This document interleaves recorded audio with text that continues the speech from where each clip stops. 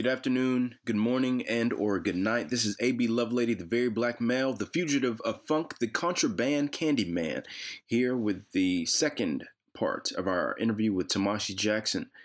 She's a second-year graduate student at the Yale School of Art. In our first part of this interview, we discussed how she used her work as a tool of exploring informal economies and informal labor. And for the second part, part two, we're going to discuss how she uses color theory in her work and how she's studying legislative history of the perception of color in relation to the value of human life. We talk about that, her time at the NAACP in Boston, as well as a number of self-care tips. And without further ado, Tamashi Jackson. What's that? I didn't even show you guys that work. I thought about it, but I was trying. Yeah. During your artist talk at PRH, you mentioned how you didn't want any one of the pieces to be that you're working on now to be didactic. Mm-hmm. I would like to know your opinions on translating a social message with subtle symbolism, because during that talk you mentioned color and psychological responses to color. Mm-hmm. So my question is, do you think that subtle aesthetic changes are enough for everyone to be able to interpret the meaning of a piece? Because without wall text or some sort of artist statement, I believe a message could easily be just overlooked. Mm-hmm. Yes. No, because I don't assume that everyone processes information the same way. So, even if I were to write out text, I can't assume that everyone is going to process it the same way. So what about the subtle differences in different colors and things like that? I took a look at the color theory book that was on the ground, and it talks about, if you have a different background, it makes everything look completely different. Right. With some of your work that you're working on now, where you're using building materials, do you think that subtle changes in the color are going to really just affect somebody's perception? I think so. Yeah. So color is powerful that way. So I rely upon it for that, mm-hmm. to just to establish an inviting place for critical consideration. How the materials are interacting. Well, yeah. I just, I want to encourage some critical thinking. I feel like, but I'm not really, but this is also an intuitive space for me, making these paintings and making these knitted work, the way that the work is showing up now. Even the drawing on glass, that was, that all arose out of intuition also. But with these new pieces, they don't have figuration in them yet. The figure shows up when someone sits in front of them and participates. I guess they're interactive paintings, and then that's where the video work comes in. But I'm still trying to figure that out. But color, the interaction of color is always changing. A color is never absolute. A color is only whatever it is based on what it's nearest, the color that it's nearest. Mm-hmm. And, the legislative history that I'm exploring now, that I'm researching now, I feel like that's at the root of it. The perception of color, the value of human life, and the transformation of public space. Okay.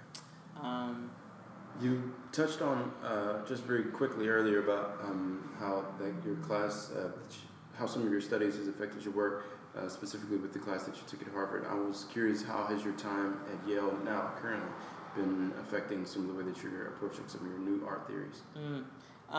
Well, that's where I was reintroduced to Josef Albers and his text on the interaction of color. And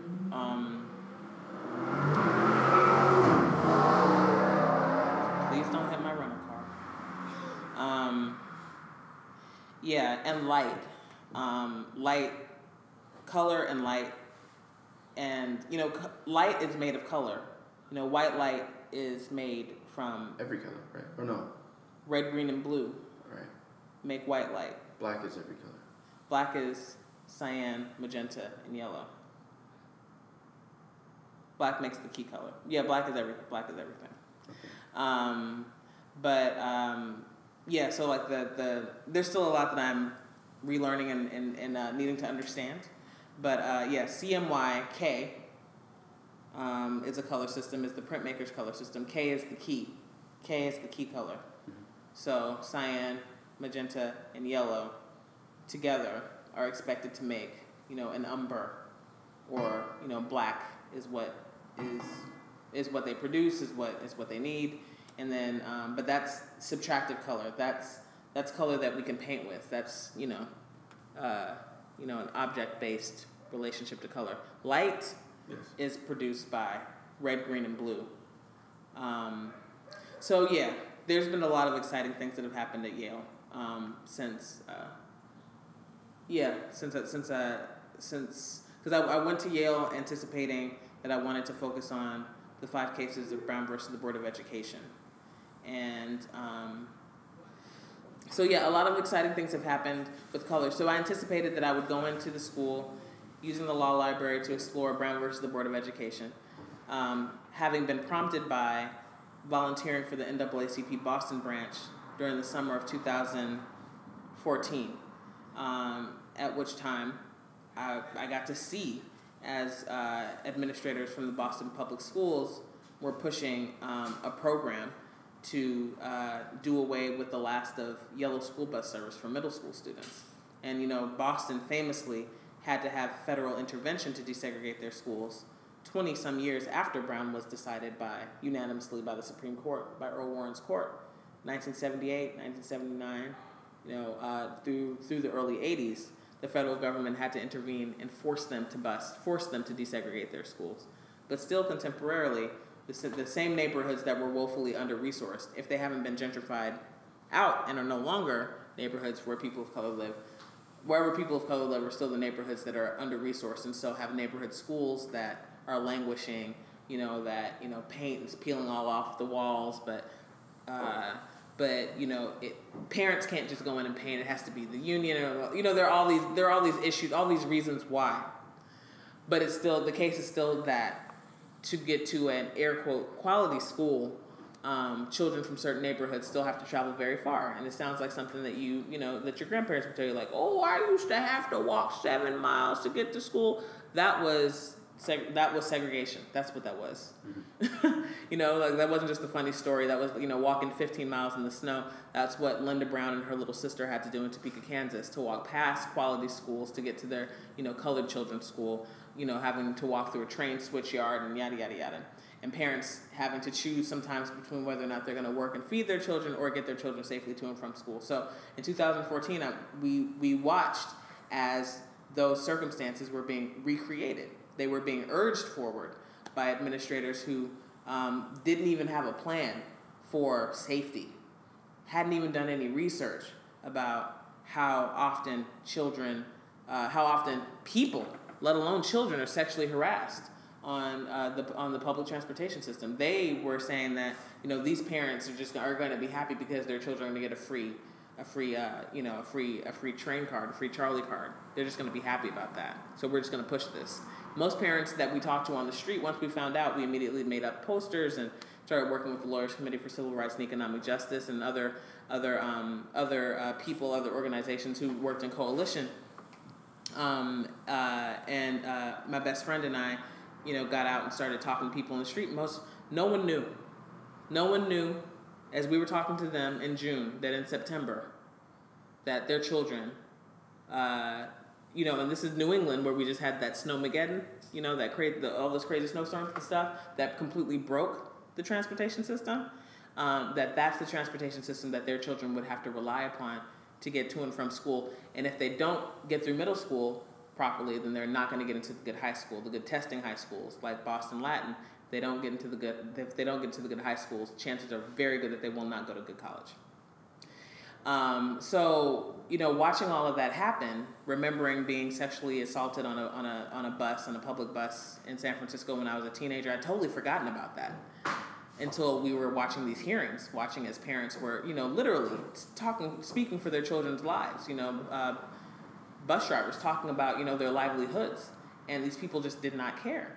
And, insisting that if something happens to a girl or a boy on an overcrowded train, like if an adult sexually assaults them, that, somebody will do something about it. A bus driver will do something about it. When that happened to me in San Francisco, nobody did anything. Everyone laughed. What was the reason for them?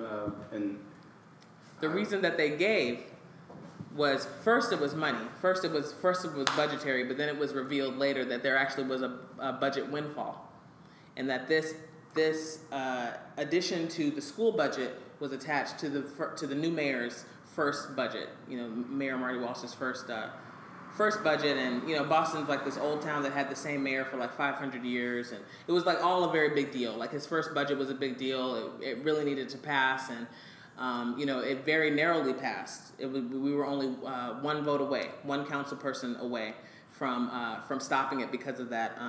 Because of that addition to the school budget. So it was something. It was just really something to observe. And what I learned was that, I was just shocked. And my best friend is an education policy analyst, and, I went home and told her, this is insane. This is literally insane. Parents of 12-year-old children have already made their decision about where their child is going to go to middle school, and they're being told now, 2 months out, that, when it's dark at 6 o'clock in the morning, that they're supposed to just send their child off. No matter, and maybe they'll see them again and maybe they won't. And there's money for this. And what's more important than educating one's citizenry? The city's citizenry. What's more important than their children?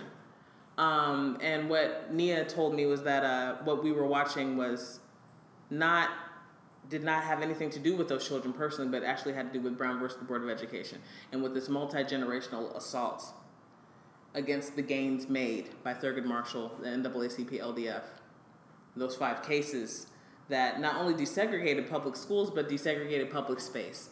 And the implementation of Brown versus the Board of Education made available funding for enriched studies, for magnet programs that produced me and produced a lot of the artists that I know that I've gone to school with, arts high schools and arts-focused middle schools, magnet programs and all that, and the busing. I was bused. All of that was a part of the implementation strategy, but there was more that's been chopped apart over the years.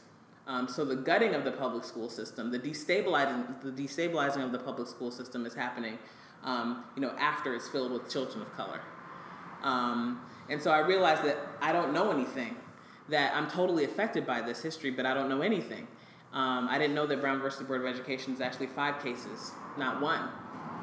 That, it happened in South Carolina, Virginia, D.C., Kansas, and I'm forgetting one. Delaware. So, my goal in going to Yale was like, okay, I'll ground my work in exploring this legislative history and creating a huge body of work about these 5 cases. And then what I discovered was that there's a language, I found a language overlap when jumping into Albers and his theory of color interactivity. How sure. Boundaries vibrate when certain colors meet, mm-hmm. and how one color can be made to look like 2, or 2 colors can be made to look like 1, depending on what's in between them, depending on what's separating them and what's joining them. And that color is an absolute.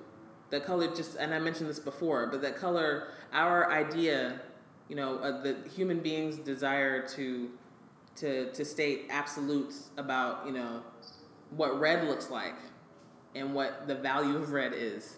I heard the same thing, I read the same thing in the LDF strategy around explaining why color and the perception of color in public space is not, it evolves, and it's separate but equal is inherently unequal. But anyways, I'm going too far. I noticed, I read that in an interview with Ball Magazine, you mentioned the moment when a light bulb went off in your head, and you discovered that there were authors who referred to music as being narratives, unspeakable narratives about Black life. Mm-hmm. So, what I have a question is, if you could only, give one book and one album to someone, what album and what book would that be? Oh boy, that's really hard.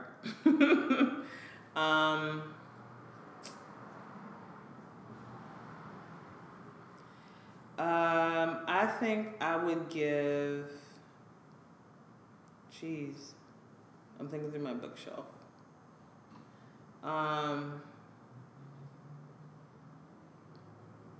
Well, you don't have to answer right now.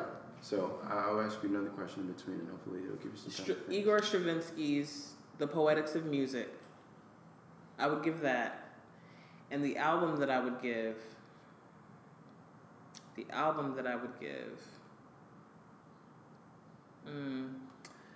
Would be. That's hard because my musical tastes are really messed up. I mean, it's not messed up, but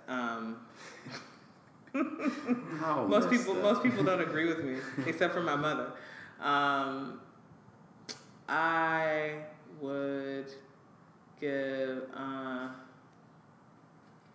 Let me think about the album. Okay, so that's a good, tough question. What are some of your ambitions outside of art? Because the way that you speak on art, it's from a social policy analyst point of view. It's ridiculous. So, what are some of your ambitions out of art? I want to make great paintings. That's still art. Oh, outside of art. Outside of art. I don't really have any ambitions outside of art. I don't. All right, that's a fair answer. Fair. Knowing what you know now, what advice would you give to yourself as a beginning artist? Or just as a beginning person, as a young you? Oh, take better care of my teeth. Take care of your teeth. Listen to your mother when she says take care of your teeth. Okay. And draw. Draw every day. Don't give the work away. Draw every day. Don't give the work away. Why do you say that? The work is valuable because I gave my work to people that didn't take care of the work. And now, I've lost work over the years that I've had to mourn, like some pieces. And I don't have children, so I realize that this link, this bond that I feel with some of my work, is like, I guess it's like, I don't want to belittle what mothers share with children. I have godchildren. Yes, I know. But this is the closest thing that you have to. It's what I produce. That you create. It's what I produce. And there was a long time when I questioned my own value for various reasons. We all have our insecurities and stuff like that. And, there's some people like, my mother, some family members and best friends, I'm happy that I gave them work. But there are some, sometimes giving too much is like born out of like not being clear about the value of what it is you're producing. So I would encourage, what I always wanted as a child was to be able to collect everything that I made and to one day go back, because I thought one day it was going to be important. I only ever wanted to be an artist, and a great artist at that, to be frank. I feel like I can say that out loud now. And so like my biggest desire was to one day go back and see how my thinking evolved, how my practice evolved. What now I would call a practice, but how, all the art that I created and how one thing led to another. The way you would if you went to a museum. Yeah, that's what I wanted. And leaving my work with the wrong people in the wrong places and not being fully responsible for where those treasures were, I'll never have that. What I will have from having given away so much work is that maybe one day all of that work will come back together. Maybe one day the people like who still value the work. Yeah, I mean, it happens. Yeah, I guess so. It goes back to the museum. I mean, that happens. I have friends who will like pop up from, I'm still friends with people that I've known since elementary school. They're like, I still have what you drew for me. I still have this. I still have that, Yes. So, I would encourage a younger me or a younger creative person to draw every day, to write every day, which I don't do now, unfortunately, but I am coming here every day. I am making work every day. It's just not the same way. But those sketchbooks, those early sketchbooks and those early poems, are all very valuable. And especially the children of this generation, I would encourage them not to get so lost in digital media that they don't produce tangible products that are resonant objects. That question actually, that answer kind of leads in a little bit to this next question, which is there anything that you think is toxic or toxic for artists creating cultural media today, whether it's an actual physical toxin or just a mindset or behavior?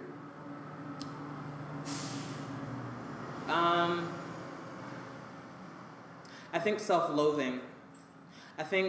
Self-loathing is just really toxic, because like there's a lot of interesting things that are being made. I mean, totally accidentally, I make digital work. You know, I make video. Like I don't know how that ended up happening, but you know, because I'm actually like really hardcore about like drawing and painting and portraiture. But you know, like things evolve, things change. So you know, it's like they're all tools. You know, all these things to make things that we have to make and create, they're tools. I think the only thing that can be truly, truly toxic is thinking. You know, like racism is a toxic thinking, is a dangerous toxic thinking that like literally is killing us. And I think self-hate is similarly, you know, toxic and can kill, and is very dangerous, especially for young people who aren't seeing reflections of themselves who are looking to see reflections of themselves in a larger media landscape that does not actually reflect what is possible. You know what I mean? So, you know, as a young artist of color, as a young visual artist of color, if I'm leaning only on like one art history teacher that doesn't acknowledge a whole canon of artists who are not white males, then I might not think that I will ever be anything. You know what I mean? Like if I'm not driven, I might think that nothing is possible. Luckily, I guess I was driven by something else. But you know, That's a whole other interview, and I'm going to meet you some other day. We're going to talk about it. But you know, I just think that that's the most dangerous. I think that's the most dangerous thing. I mean, I feel like it's really dangerous. It was dangerous for me to have so much insecurity and so many questions about my value and about who I was, that you know, that big hole was open and sucked up things that weren't good for me, you know, and I can just I see that generally for young people of color in general, for young people in general, because all young people experience, you know, the growing pains, the insecurity that comes along with growing pains. But what am I trying to say? Just trying to say that like, you know, everybody has a hole, and it can be filled with you know what. A very wise woman, Kristen Moore, used to tell me, there's a good lion and there's a bad lion. And we can feed the good lion, or we can feed the bad lion. And the bad lion, you know, is one that could be equated with self-destruction. And we feed the bad lion, and then, you know, we get what we get. You know, and that just in the way that we're thinking. So I guess trying to feed the good lion. I try to feed the good lion, and try to remember that I used to get really mad at myself for making mistakes, whether it was like drawing or writing poetry. I would get really frustrated, and I would have like a room that was messy. I couldn't keep anything clean because I would like start drawing and that it wouldn't come out the way that I thought it should be at its beginning. And I would crumple up the paper, and I just had this, you know, room that looked insane. And now the way that I relate to my practice is more like, I've learned what I actually like learned at MIT was that a lot of things that I thought were completely like fatal mistakes turned out to be where the poetry was. Have you found that album? Oh crap. I would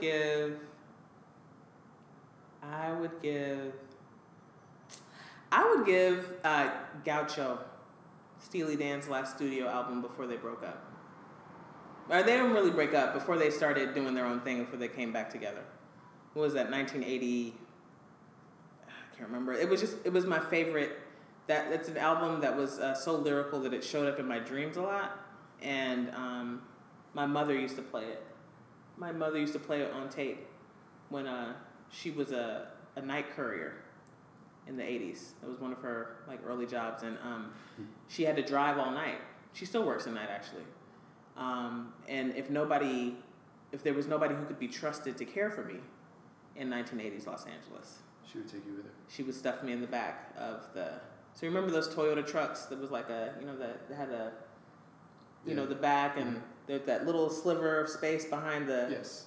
So that's where I would sleep, and she would drive around and do her rounds, and so that's the music that became embedded in my memory from that time, and then later started showing up in my dreams. So I find the work of Fagen and Becker to be soul soothing, and some people can't stand Steely Dan, and some people you either love them or you hate them. So yeah, I would give the Poetics of Music by Stravinsky that was assigned to me from an amazing art historian named Dory Ashton, and I would give Gaucho because it always makes me think of my mother. So hopefully somebody else could get something good from it. Tamashi Jackson, thank you very much. You're welcome.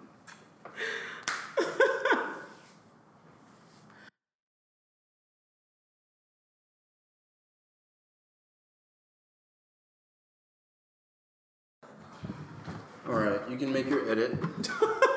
You can just tell the world or tell the people who will tell me because it's for me. Okay. Mostly. Cool. What's the name? You said Night Moves? Night Maybe that was just what was playing in my head. Working on a night move. No. There was a truck that was on the corner a few hours ago. You heard it right. I did. That's what it was. I'm not making that up. What's the? Oh, you're thinking stuff. It's a shame. So the book that I